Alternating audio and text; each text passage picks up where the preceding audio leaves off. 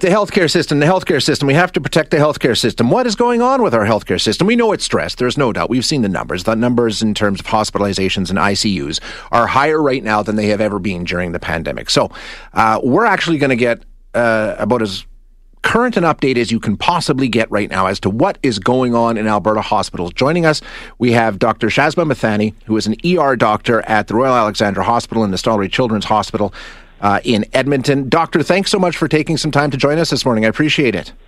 Thanks, Shay, for having me. Now, you're coming to this interview straight from an overnight shift at the hospital, right?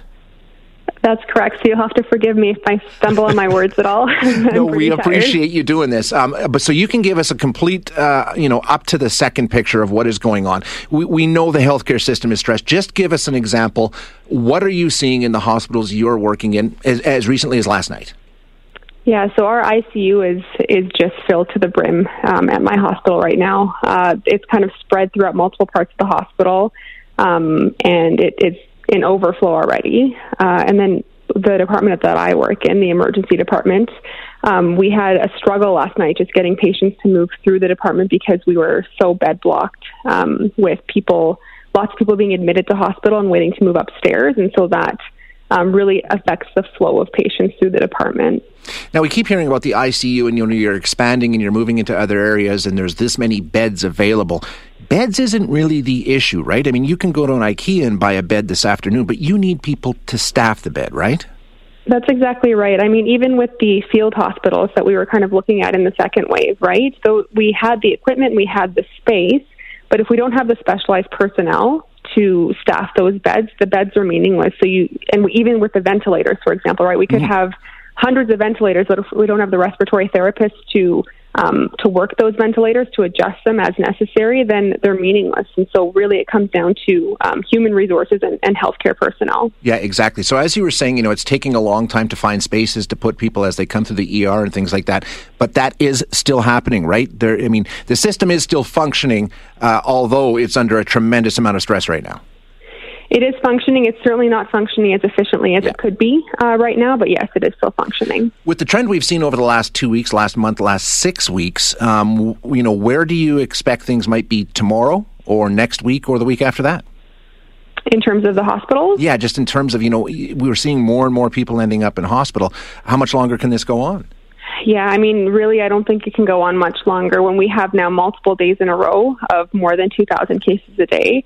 I mean, every time I see that number, the case numbers, to me in my mind, it immediately translates to, okay, well, about 1 or 2 weeks from now, we're going to see these people or a percentage of these patients in hospital, right? And so if we continue on the trend that we are right now, it's going to be a matter of a week or 2 weeks, maybe 3 weeks at the most before we really are out of space, out of ICU beds in particular that are quite stressed right now. Yeah, and that's that lagging indicator we keep hearing about. And the Premier talked about that yesterday, with the cases that we're seeing in, like you say, 2,400, 2,000, whatever it is.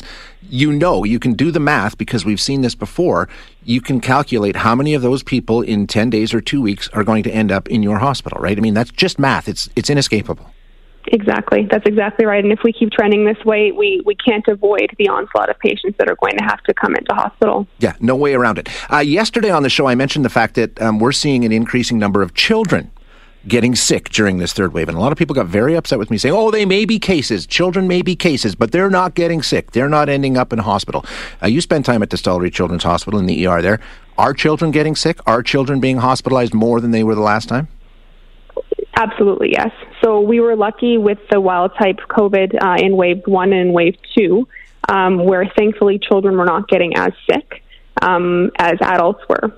This time with B117 in particular, it seems to be affecting children more than the wild-type was. And so we are seeing young children that are coming into hospital that are needing to be admitted, and then teenagers that are having to be admitted to ICU. And so this is much, much different than the previous wave. When we talk about kids, are we talking about like 20 to 30, or are we talking about smaller children here, like 0 to 15 kind of a thing? Yeah, so when I think of children, I guess I think of under the age of 18. Okay. And so in the teenage cohort, it's kind of where my colleagues and I are seeing patients getting much sicker, like requiring ICU care. And then in the small, like kind of under 10 is where we're not thankfully seeing as many needing to go to ICU, but definitely needing to come in for hospitalization. One thing I wanted to ask you about, and I think, a lot of people get their hair on fire when they hear about this. To me, it's probably just really prudent planning, and hopefully we don't get there. But the triage protocol, I know Alberta Health Services has been talking to people like you about this situation in ICU docs and things like that. Just tell us what that is, and, is it really that alarming to bring this out, or is that just smart planning? We hope we don't get there. I would say it's both. So essentially what the triage protocol is it's a way to ration ICU beds when we don't have enough to serve Albertans. And so if we're in a situation where, there's one bed left in the province or, a couple of beds left in the province, but we have 5 people that need ICU beds, it's a protocol that essentially allows us to go through multiple factors to decide who would be the 2 that would be best served by getting those 2 hospital beds or those 2 ICU beds. The problem is that there are then people who need ICU beds who won't have access to them anymore, and those patients may actually die from that, right? If you're needing an ICU bed, it means that you need to be kept alive by some pretty complex medical care. And so by not having that, it essentially means that these patients are going to have very bad outcomes and likely die. And yes, it's smart planning. It's important for us to be prepared for this. But the frustrating and disappointing part is that this is probably something that could have been avoided. Yeah, and when we talk about these ICU beds, we're talking about COVID, but this impacts, we use ICU beds to, very high capacity when we don't have a pandemic going, right? So this affects healthcare in many other ways. Car accidents, strokes, heart attacks, all these things require ICU, and they're going to suffer as well. Yeah, and that's a great point to bring up, because a lot of people, when they hear the capacity and they hear about these triaging protocols, they think that it only applies to COVID patients. This broadly, the triaging protocol is for anybody that needs an ICU bed. And in general, if our hospital capacity, whether it's hospital ward beds or ICU beds, is at capacity, anyone that comes in that needs to be admitted is going to be affected by it, no matter what medical condition they have. So it could be a young person that unfortunately gets into a car accident or has an appendicitis or a broken bone, a stroke or a heart attack. All of those things are going to be affected by not having hospital capacity. Last one before I let you get some rest here. We know that we're seeing the cases around 2,000 right now. We know those will ultimately end up in the hospital, 2 weeks, 10 days. We need to stop this now, right? If we see these cases continue, just plateau at this level, we know the outcome is inevitable. Absolutely. We need to stop this now in a big way. And the only way to do that, I know people don't want to hear this and I don't want to have to say it, but we need very, very strong restrictions yesterday in order to stop this from happening. Doctor, I really appreciate your time this morning. Thank you so much. Great insight, and we'll do this again and get an update. Thank you so much. Thanks so much, Shay. You bet. Thank you. That is Dr. Shazma Mithani, who is an ER doctor at the Royal Alex and at the Stollery Children's Hospital in Edmonton. Now, she came off shift this morning. She's worked night shifts the past 2 nights, overnights, in those hospitals. And I don't understand why her, testimony, her evidence, her first-person account of what is going on in the hospital is received the way it is by some of our listeners. Not all of you. This listener, Lauren, says, it's chilling to hear our brave frontline professionals tell us the truth concerning how close our hospitals will be to overwhelmed. It doesn't sound like we're far from Sophie's choice. We're not. My heart goes out to those that have to make those decisions in triage.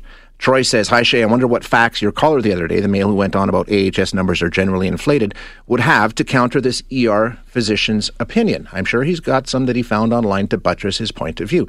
They don't even have to go online, Troy. They really don't. John says, how many children have died? 0. Seems like the death rate is the same. This listener says, you guys have yet to be right on your math. Another listener, yay, more ER Dr. Doomsday stories. I just can't get enough. We're presenting the information from somebody working in the hospital, and I understand that some of you are going to do with it what you want to do with it, but it's the facts on the ground from the people that are dealing with this. You can turn a blind eye to it. You can bury your head in the sand. You can stick your fingers in your ears and, no, I'm not listening. But it's going to come home to roost, whether we like it or not.